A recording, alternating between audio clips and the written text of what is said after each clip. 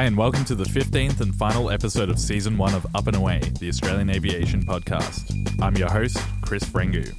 This week I'm joined by RACQ LifeFlight helicopter pilot Natalie White. Nat's amazing career started in the Navy, where she first learnt to fly. She soon moved on to flying a vast range of operations in the MRH-90, including search and rescue, medevac, as well as humanitarian and disaster relief operations. She's now in a similar role as a pilot for RACQ LifeFlight from her base in Brisbane. Thanks to every single one of my listeners for all your support this season. Since I started the show back in August, I've just been overwhelmed by the reach and the positive response to the show during this time. Thank you so much. I would also like to thank every single one of my guests this season. Barry Rogers, Dan Bolton, Simon Burke, Shelley Ross, Tim Howes, Deborah Laurie, Wilco, Steve Hitchin, Bevan Anderson, Jeremy Sequeira, Kathy Mexted, Stefan Drury, Maria Jovanovic, Steve Vischer, Grant McHerron, and of course this episode's guest, Natalie White. Because without all of you, there'd be no show, and this show's all about you and your amazing stories. Once again, if you like the show, please leave us a review on Apple Podcasts, and if you can follow us on Facebook and Instagram, that'd be awesome. Our handle's Up and Away Cast. Now, fasten your seatbelt and let's go. Hi Nat, welcome to Up and Away. Hey Chris, great to be here. I'm so excited. Me too. We've been trying to tee this up for a while, and I'm super excited that we're here sitting in front of each other digitally and ready to go. Yeah, I think as it gets to the end of the year, everyone gets busy, but I'm glad we've both got here too. So yeah, totally squeeze it in just before the end of the year. So let's finish on a high. Let's hope so. So I like starting the podcast with this question. When did your aviation journey start, and what inspired you to get into aviation? I think, as I've heard a lot of people say, that everybody's got an aviation story or a pivotal moment that got them into aviation. And I guess, I have the memories of when I was a kid going up to the flight deck of long haul flights because my extended family live in Britain. So we used to do that, and I used to go up to the cockpit. I remember the lights. I remember talking to the pilots and engaging, and I always really enjoyed that on the flights. But I was really lucky because when I was at high school, I got the opportunity to go and do a summer camp, which was sort of 2 weeks in the US Air Force. So we went over to the States and did, and it was just a summer camp for school kids, but you got to do flight simulators and talk about aviation. And I just loved it. That's very cool. Yeah, and so after that experience, I went, hey, I'll look into aviation. It was never something that had come up with, with the subjects I did at school. I was very maths and science orientated, but I was sort of looking down different paths. So I said, maybe I'll have a look at aviation. And there was an aviation expo here in Brisbane City where I grew up that my mother took me along to. And yeah, I saw all the stands around for your Qantas and other aviation like providers, and there was a military stand there, and I remember engaging with the guy, and he said, what would you like to do in aviation? We've got all these careers in the military. And I just went, wow, that sounds really interesting. I'll see where it takes me, but I didn't think at the time that I would take that path. I was like, it's pretty interesting, but it's probably not for me. And the more I looked into it, I was going to go to university and do a degree, and they pay for your flying training. And at that point I was looking at flying training elsewhere and how expensive it was, and exactly. And how hard it is in industry to get through. So I said, I might as well give it a go, see if it works out. If it doesn't, I'll find another way to get into aviation. And I guess I just sort of followed the path down and ended up joining the military from there and being a pilot. But I also remember drawing the dots of something my dad used to say to me, which he said, you want to be doing a job that you're proud of and that's interesting and exciting that you want to talk about. And he said, if you can find a job that you get really excited about talking about, that you're passionate about and that you're really proud of doing, go and do that. And I really found that in the aviation space. It's great advice, actually. Yeah, it is. It's a key element one. So yeah, I'll thank my dad for that. I think, a lot of people sort of think they're obliged to do a particular thing, or it's like, oh, if it's fun or enjoyable, I'm excited about it. It's not like a valid career path. But there's so many, if you're passionate about it, I think you make something out of it regardless of what it is. I think a lot of people, like I come from a music background, and a lot of people are too scared to study music or pursue that as a career. But I think if you're really passionate about it and it's something you want to do, there's always money to be made. And you can always make a career out of it if you're passionate about it. So. Yeah, and if you're passionate and you'll about love it, it never feels like work. Sometimes it does, but totally. Yeah, most of the time it doesn't. Work's always work, but Exactly, yeah. What kind of flying did you want to do in the military? Did you see something that you're like, oh, I kind of want to do that style of flying, or is there a particular aircraft that you wanted to sort of fly? Look, not really. I think I went into the military sort of not knowing a lot. I sort of went, if I want to fly, I'll join the Air Force, because obviously they have planes. And I didn't know that much about military helicopter pilots. So as I was going through all of the screening process, I was talking to as many people as I could, and someone said, oh, well, have you considered helicopters in the Navy? And I really liked the idea of how versatile a helicopter is. You don't need a runway, you can land anywhere. And I liked the idea of doing, all the utility that a helicopter can do, and the work that I saw at that point in the Navy. They had the Seeking helicopters, the kind of work that they were doing, and that really interested me, and I wanted to go in to help people. And I felt like that was an area that I could have a really diverse platform and to be able to help people with. So that's kind of the reason that I sort of went towards helicopters in the Navy. And I also got to fly planes before I got to fly helicopters in the training continuum. So I sort of got a bit of both worlds as well. So I liked the idea of that. No, helicopters are better. I'll convince you by the end they're better. Yeah, cool. Well, that was one of my questions, whether you flew fixed wing before you went to helicopters. And, so in the military training continuum, I flew the CT4 and then on to the PC9 through military pilot school. And you get about 200 hours of fixed wing before you graduate, and then I moved on to helicopters. So I had about 200 hours of fixed wing flying, and then came across to helicopters. So what made you want to fly helicopters?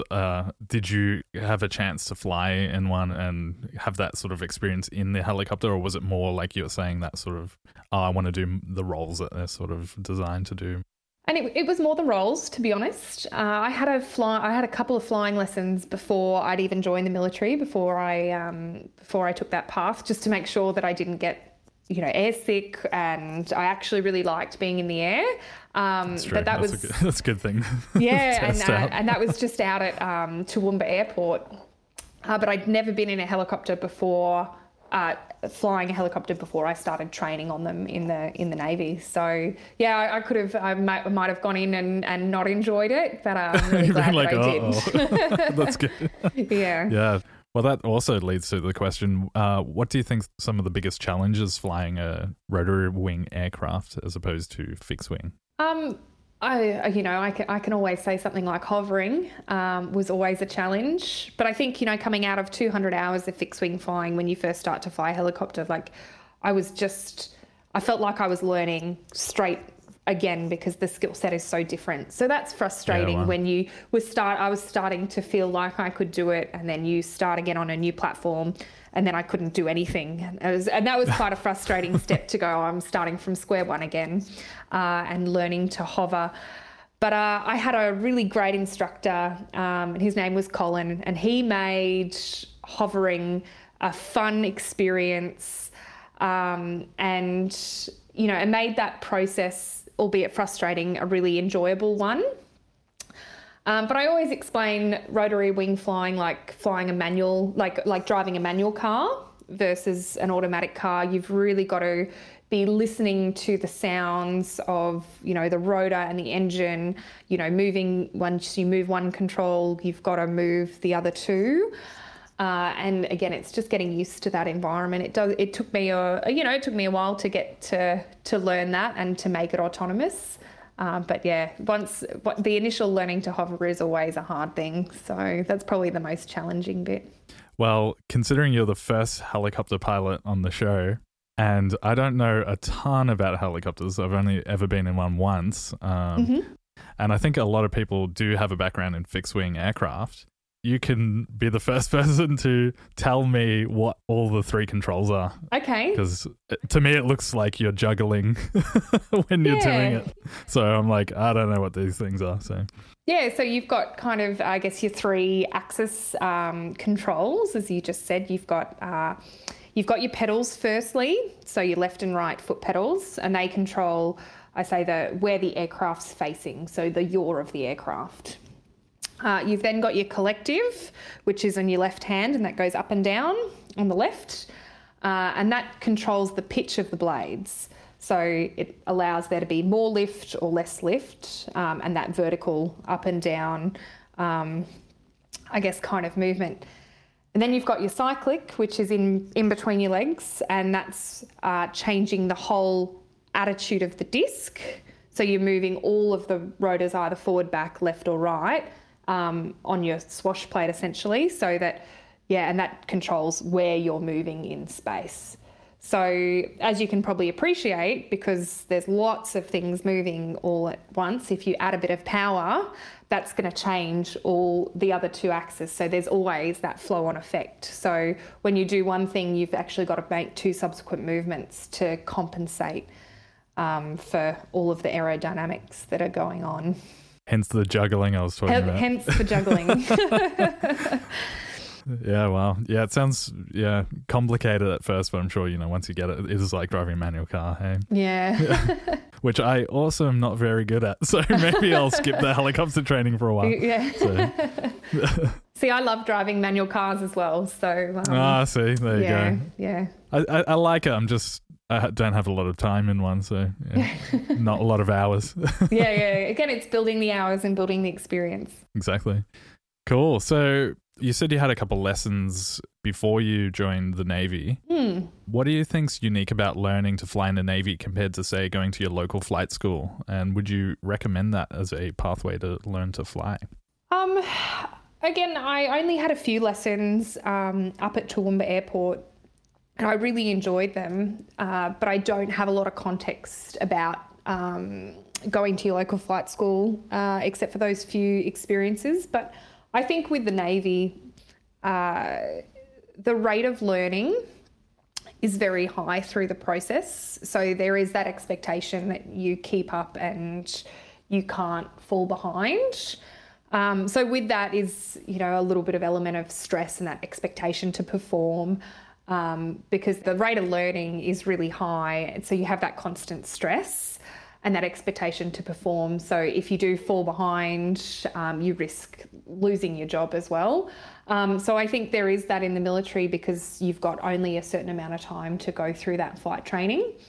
Whereas I'd say if you were doing it, in the civilian world, you might have a bit more time, or you can dictate that timeline, whereas the military dictate the timeline of learning. So I think everyone finds that a bit stressful and a bit difficult.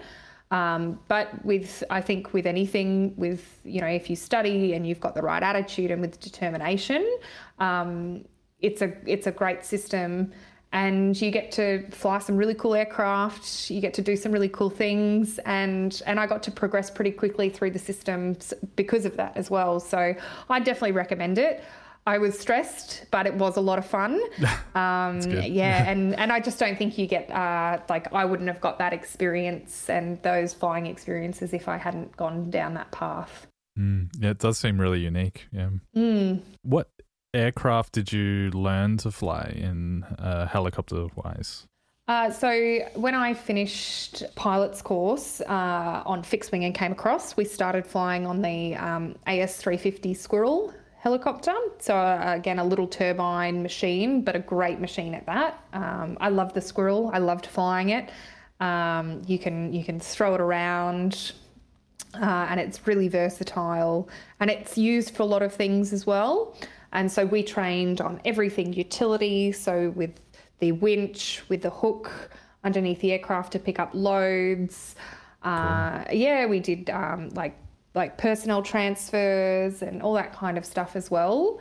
So it's a really versatile aircraft. So we did about 100 hours of training on that, and then I flew that for a couple of years after to consolidate all that learning. Did you move on to bigger aircraft after that? Yeah, so again, they sort of, the Navy sort of have a timeline of aircraft, but they allow you to sort of consolidate on the Squirrel at the time, and then I went on to the NH90 or the MRH90 after that, and that was in about 2016 that I went on to the bigger aircraft and then learnt in that, which is it's amazing glass cockpit, 4-axis IFR machine that is also in the logistics and utility space. So I sort of got to use those elements, that I'd learnt on the smaller aircraft and then just applied that onto the bigger machines. So cool. Yeah, I really did enjoy, I only flew the 2 helicopters in the Navy, but I loved both of them. That's cool. I was going to ask you if you had a favourite. I do have a favourite, and it's got to be the MRH90. Just because they always say, or I've always heard that it's you'll always have a special place for the first big helicopter that you fly. And it's a big milestone in the career continuum to fly a big aircraft in the Navy and get your captaincy, and that was kind of the aircraft that I did it on. And and I did some really cool things on that aircraft, and it will always be my first big helicopter, so I think I'll always have a little special place for it. That's cool. So what kind of operations and flying were you doing over that time? So on the MRH90, we were employed to do search and rescue, medevac and logistics at sea, but also trained in the amphibious operations space. But most of the deployments I went on were humanitarian aid, disaster relief in the Southwest Pacific. So we focused on that, but we could do, and we were trained in all other sort of disciplines like fast roping, aerial mine, disposal, operations to small boats as well as surface search out in the big, or in the warfare sort of sector. So we had a lot of scope with what we could do, being a utility and multi-role helicopter, as the name says. But yeah, we operated more in that humanitarian aid, disaster relief space in search and rescue and medevac. I imagine that would be pretty fulfilling doing a job like that. Oh, look, it really was. And as I said originally, I wanted to join to help people, and I found that space. I always liked the fact we were short notice to move at that squadron all the time. But I liked that we were always there ready to help if and when we were needed.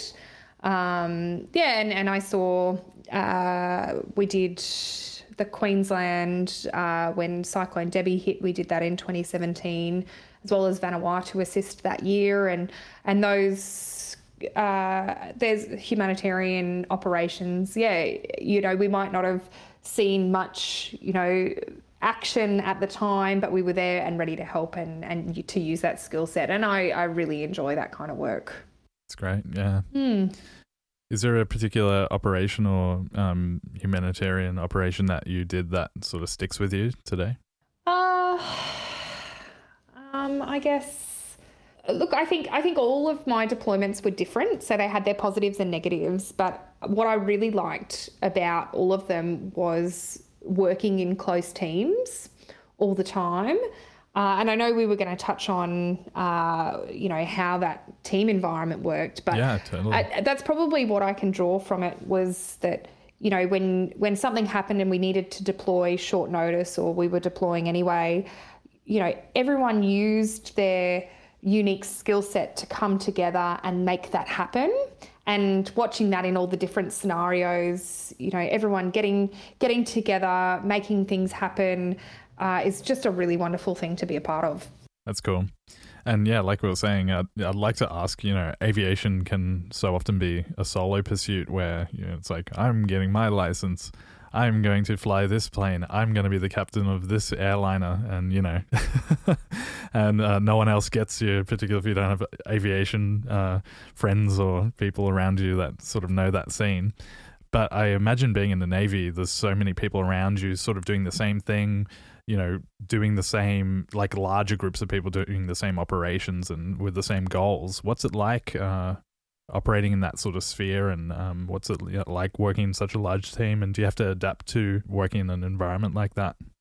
Yeah, look, I've always seen aviation as a team, like as a bit of a team sport, essentially. I think that's the really unique thing with maybe helicopters that and the work that I've done is you're always working with, other pilots or front seat crew, with air crewmen, with engineers. Like logistics and support staff were really important in what we did, as well as your operation cells, ATC. We'd deploy with ATC on the ship. So when we worked in that bigger Navy environment, it was always a team effort because we couldn't do what we needed without our crew, without the medical staff, if we were doing any medivacs, with the operations staff. And yeah, you can look at it in a micro sense or a macro sense, but I have always found that it's always a team environment. So I really like sharing that common goal and working towards that with other people. I've always played team sports. So yeah, I really like working in those large teams, and I've always found myself in an aviation team and never really been a solo aviator. I think it's fun having that support network and people to bounce ideas off too, I imagine. Yeah, oh, definitely. And I think when you have a really good, close team, especially with different skill sets who are highly specialised, everyone can bring in their opinion. You can work together and using your skill sets and get great outcomes out of it. Very cool. Touched a bit on overseas deployments. What kind of overseas stuff did you do? Well, as I said, we spent a lot of time in the Southwest Pacific while I was flying the MRH-90 around there to do humanitarian aid as well as engaging with those communities. I was also deployed to Afghanistan in 2013 and 2014 with the US Army. And I was based in Kandahar, which is in the south of Afghanistan, as the headquarters lead aviation planner for the west and the south of Afghanistan. So we had all of the aviation assets, mostly rotary and a few fixed wing, and we managed the logistics as well as deliberate operations of what were happening at the time, planning those and then filtering them out to the squadrons to execute. Cool. How long was that for? So I was deployed for just over 7 months. Which it was a great deployment and a great opportunity. I loved working with the US as well, but yeah, I feel like we went there to help and to help the communities, and yeah, it was a great deployment. I really enjoyed it. I always think being away from home for so long seems pretty intense too, particularly in such a different environment as well. Yeah, and it is a different environment, but I joined the Navy at fresh on 17, 18. So I was kind of used to being away and independent and going on an adventure. And I have a very supportive family who are always supportive of what I do and being away. So that always helps if you've got that support behind you. It doesn't mean that it wasn't hard, but you're away with a great team and everyone's in the same boat away from their families. So you kind of, you build a family over there of your own. And I've got lifelong friends who I met on deployment that will just always be family. That's cool. So do you have one story that sort of stands out for you amongst all the stories of your deployments during your time in the Navy? Look, I do. We had a really interesting medivac that my team did when we were in Vanuatu, and that would have been in 2018, I think. And we were in Vanuatu coming back from RIMPAC, which is a really big military exercise that they have over in Hawaii. And we'd planned to do just some community engagement around Vanuatu and invite some of the local hierarchy onto the ship for a big cocktail party on one of the nights. But we got a phone call while this cocktail party was happening saying that there had been a machete attack on one of the outlying islands, and the community was asking us for our help to go out and help those individuals in the community. And it was really good to see how everyone just switched on and wanted to get the job done and help out. And of course, in these situations, the weather was really bad at the time. And there's a cocktail party, so you're finding the designated flyers. Luckily, we weren't drinking because we were on duty. But That's true. So the planning that went into it was really interesting. But cutting more to the chase, we ended up launching just on first light the next day. We had to fly about 200 miles south to this remote island to help the community.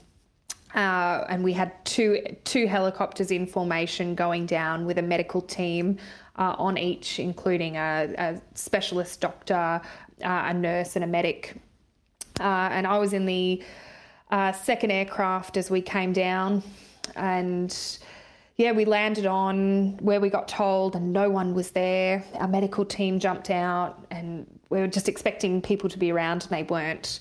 And we had a timeline.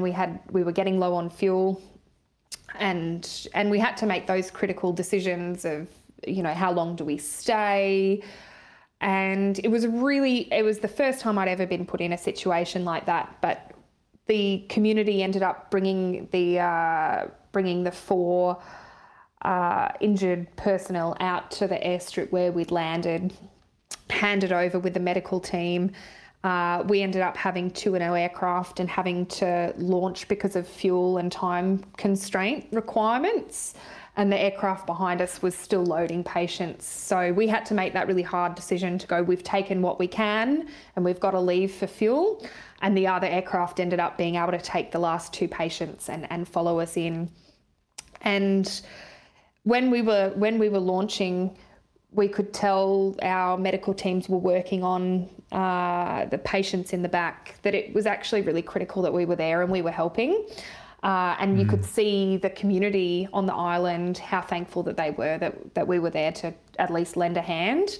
But we ended up flying all the way back, landing on the ship with very low fuel, and being able to deliver those patients to the local hospital and give them that chance and that help that we could give. And that was really pivotal for me. We do a lot of training in the military, but to actually execute that somewhere else and to help a small community, that really stuck with me for one of the best stories that we did.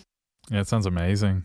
And I imagine that would have been very stressful, juggling all those aspects, the fuel level, trying to save these people and ensure they get medical care.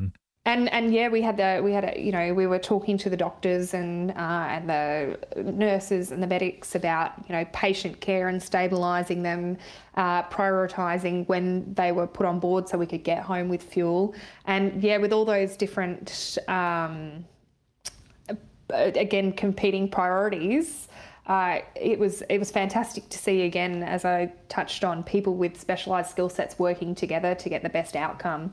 And that was a really pivotal moment for me in my career, going, actually, this is what I really want to do with my career. And and I kind of then have worked my path further into that direction, to be able to help communities.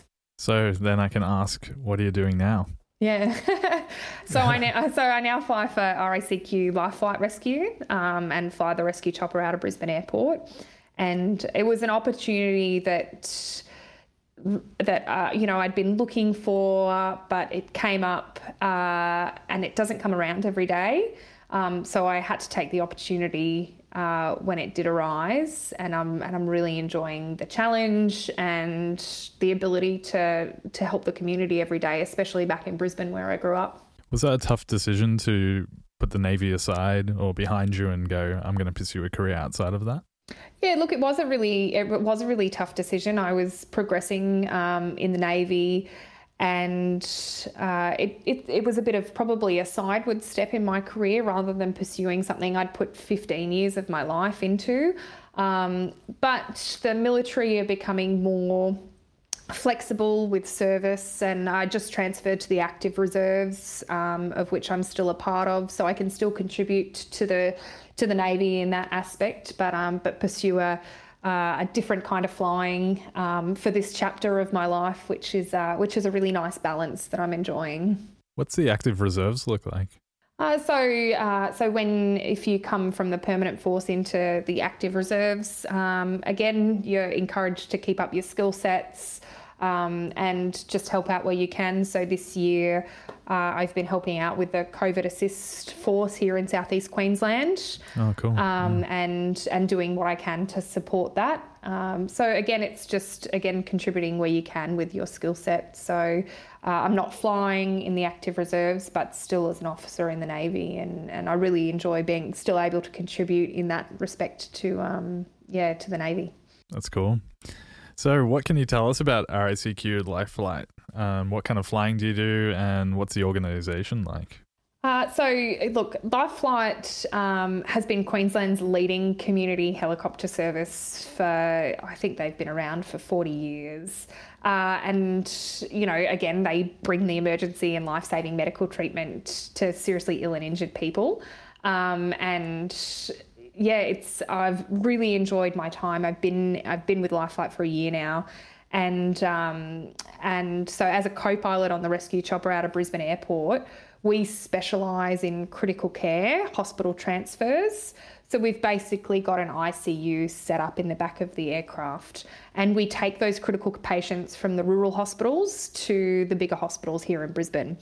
But we do have a bit of diversity because we can also do the primary response to roadside accidents and other on-scene care as the first responders. So it's a really interesting role. Every day is different. You go into work, you don't know what you're going to do in the day, but I love having the purpose and knowing that every time I'm going out, I'm helping someone as much as I can and using that skill set to do it.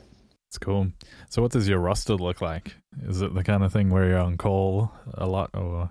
Yeah, so we work shift work, so it's a 4-day on, 4-day off roster. So 2 days, 2 nights, 4 off.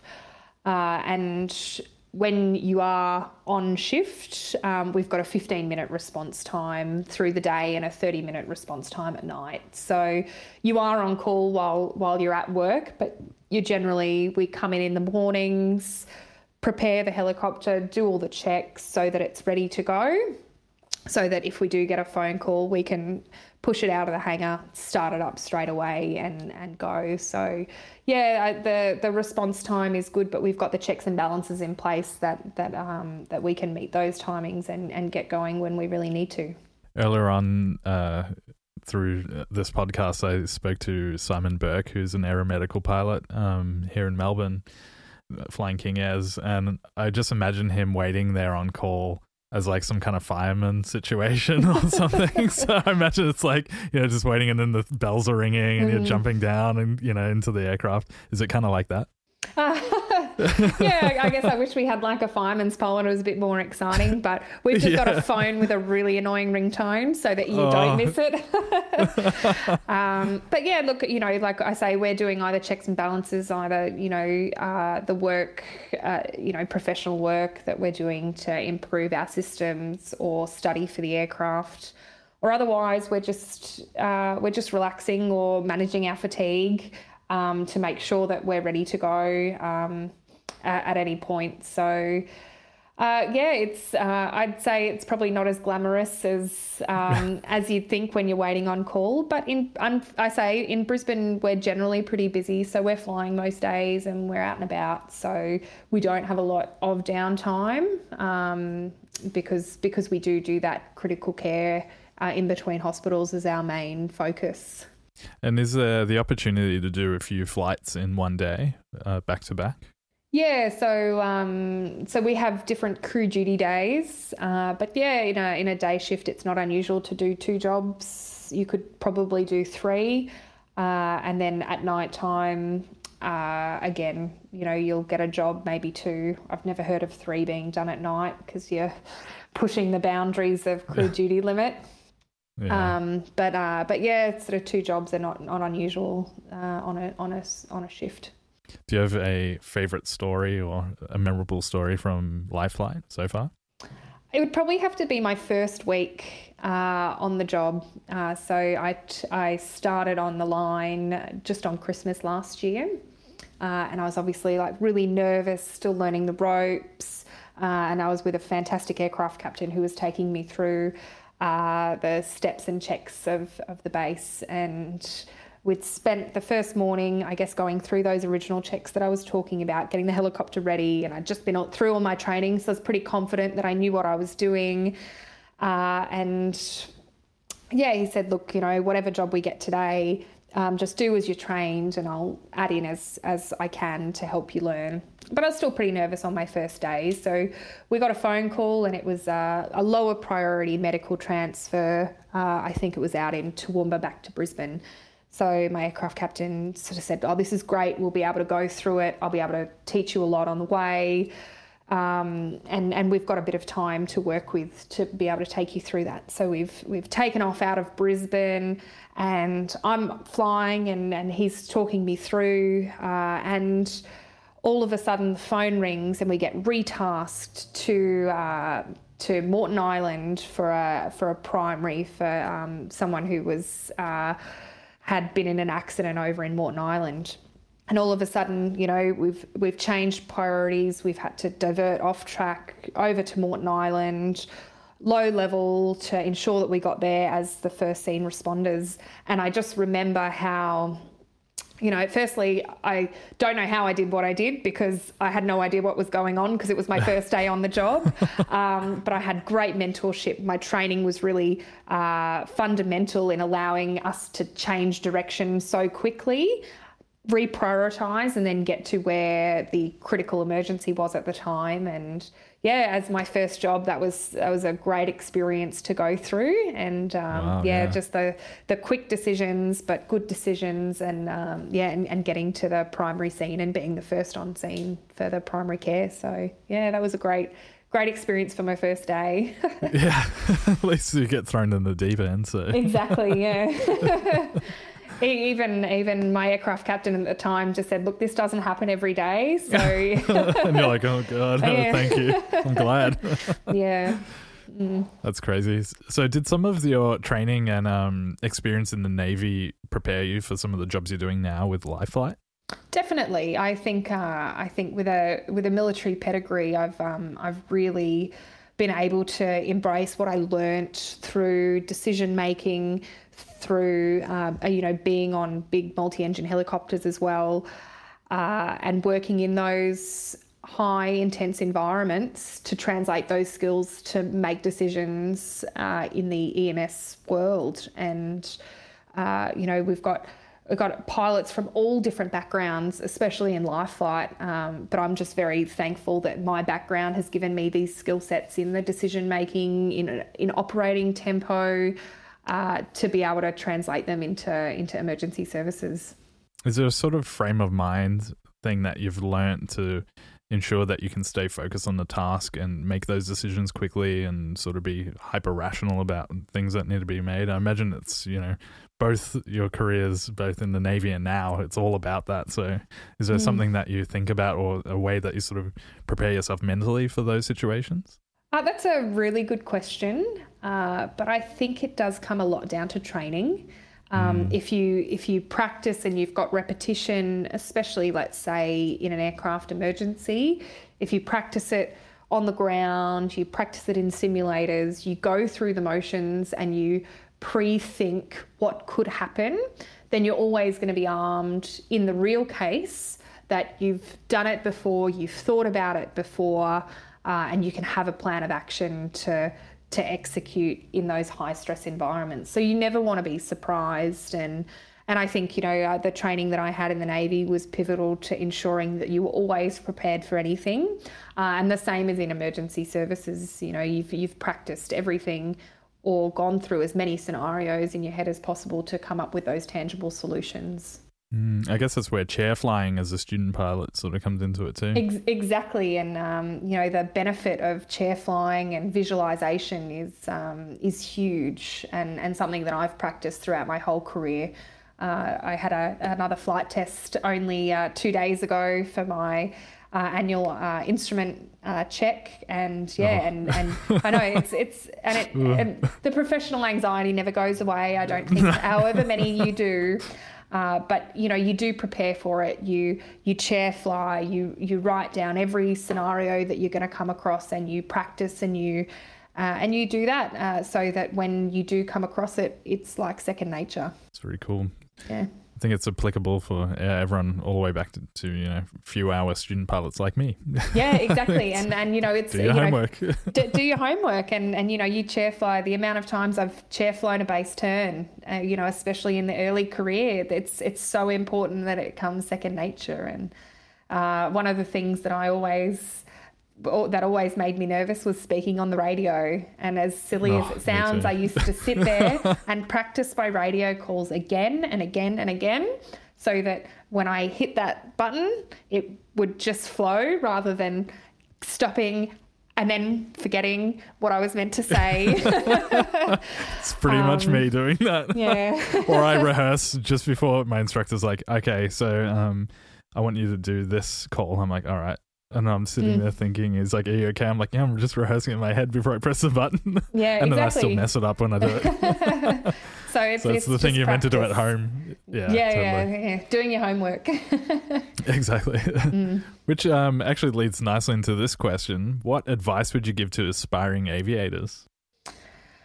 What advice would I give? I think, look, if you're passionate about it, as we sort of touched on back at the start of our discussion, you can achieve anything that you want, and especially in aviation, it's such a diverse industry. Whether you're flying helicopters, whether you're flying fixed-wing aircraft, as I said, the amount of people who are involved through ATC, through engineering, through support systems, through crew.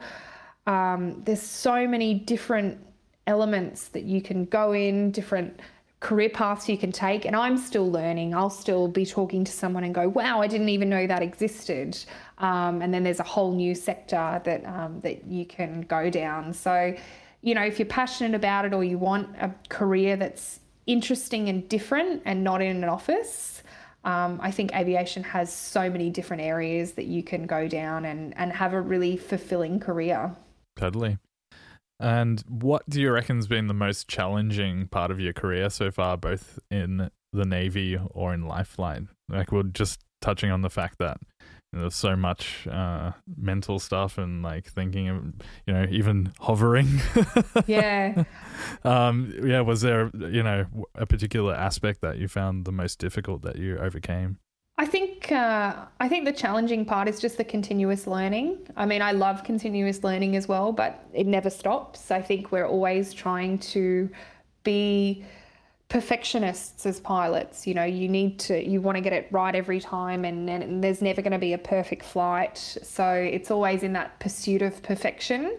The constant study is just, and that's probably the continuously challenging part of it. As I said, even sitting another IPC 2 days ago, I still get professional anxiety, and, the amount of study that comes when you go into an exam.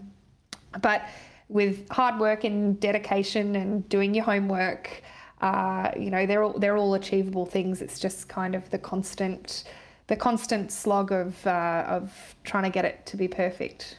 So, yeah. And nothing's ever really perfect. No, it's like, nothing's ever perfect. From the musical perspective, you can never play a perfect gig, I don't think, because, and even if it was, there's something about it that's sort of less rewarding because there's less to, I practice it, went exactly how I imagined. And that's kind of like, that's kind of unexciting anyway. I think we're all adrenaline junkies or something, wanting to be pilots in a way, because you're like, wow, I'm in the air, or, and just doing these challenging things. So I think things getting thrown at you that are sort of unexpected and being able to overcome that due to training, I think is super rewarding as well. Yeah, and definitely, like, I love a challenge, and I think most people who come into aviation enjoy a challenge, and that's it. You're always working towards just overcoming anything that comes up, because every different step is a new challenge. Getting a new endorsement and all those kind of things is always something that you can be better at and keep striving for, but that's a challenge in itself. Totally. It's kind of addictive too. It is. The next endorsement, more money to spend. Exactly, yeah.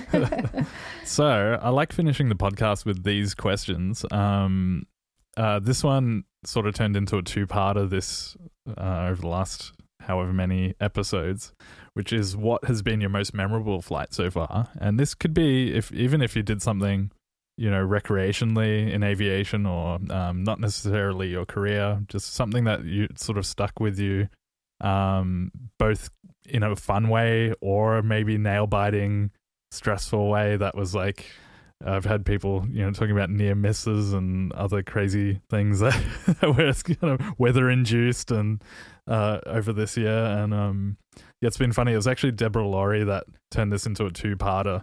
And I think it was because she had so many scary stories that she just wanted to talk about of her flying that I kind of want to get her back just to talk about all her scary stories. Sort of, scary stories. Yeah, look. So, do you have something like that? I say everyone's probably got their scary stories, but I'm going to focus on actually the most memorable flight for me was super fun. I think deep down, you've got the sayings that, what are you going to do when you grow up? And I think all pilots are kind of children at heart. We love having some fun, and all of that. But I never get sick of flying over my family and friends. And the ability to do that and wave and see your house, it just has never lost it for me. So I had I was actually returning from my last Navy deployment in the MRH-90, and I got the opportunity to fly down the Sunshine Coast, which is where my family were at the time. And I'll never forget that flight. I'd been away for 3 months on that deployment, and come home. It was my last deployment on the MRH-90, it ended up being. And we got to do this big flight down the coast. I got to fly over my family and do some big turns and big wing overs. That's awesome. And saw all my family waving back. And there is nothing better than being able to fly over your family. So any opportunity I get to fly anywhere near anyone, I'll be coming. So that does seem pretty fun, hey? So that's always really special, and it doesn't come around very often. So when it does, you try and make the most of it. That's cool. So what would your dream flight that you could do just for fun be? I'd hate for this to be a boring answer, but I haven't really flown that much around Australia. With the flying that I've done, I've flown a lot around, New South Wales, where I was training, and overseas. But I love Tassie, and I would love to fly around and see it all from the air. So I've only seen a little bit of Tassie from the ground. I've heard amazing stories about other people flying there. So I would love the opportunity to just fly around Tassie, see it all from the air, and see some parts of Australia that I haven't. So that's on my bucket list to do, and hopefully I'll get the opportunity to do that. And in a helicopter, you can be like, I'll land there. Yeah, maybe. I could land there. Exactly, and that's the versatility of helicopters. So, Totally. after you've done a few more fixed wing lessons, maybe you'll give helicopters a go. Is it more expensive to learn it? Yes, I think so. I think, I was going to say you were lucky you did the Navy route. Navy route, and I do think myself fortunate that I went through that way, because I know how hard it is in industry, and I wouldn't have been able to do it unless I joined the military. So, it is a very expensive pastime. That's true. Flying is in general, I think, but we all do it because we love it. So exactly, Once you've got the bug, you can't get rid of it. Totally. Awesome. Well, thanks heaps for joining me on the podcast. It's the end of the season, so thanks for being the season finale guest as well. It's been awesome, and it's been great hearing your story, and I think everyone will really be inspired, and it's awesome having you as the first helicopter pilot too. Yeah, no, thanks for having me, Chris. It's just, I'm so humbled to be a part of it. I mean, I love your show. I love everyone that you've interviewed up until now as well, and I'm really looking forward to hearing where you go from here and all the other stories that you dig up. So yeah, it's I'm really blessed, and thanks for having me on. Anytime, and thanks again. Cheers. Thanks for listening to episode 15. It's been a pleasure making this show for you this year, and I can't wait to get more amazing Australian aviation stories out to you all next year. Have a great Christmas and New Year, and let's hope next year is a great year for aviation here in Australia and around the world. See you in 2021.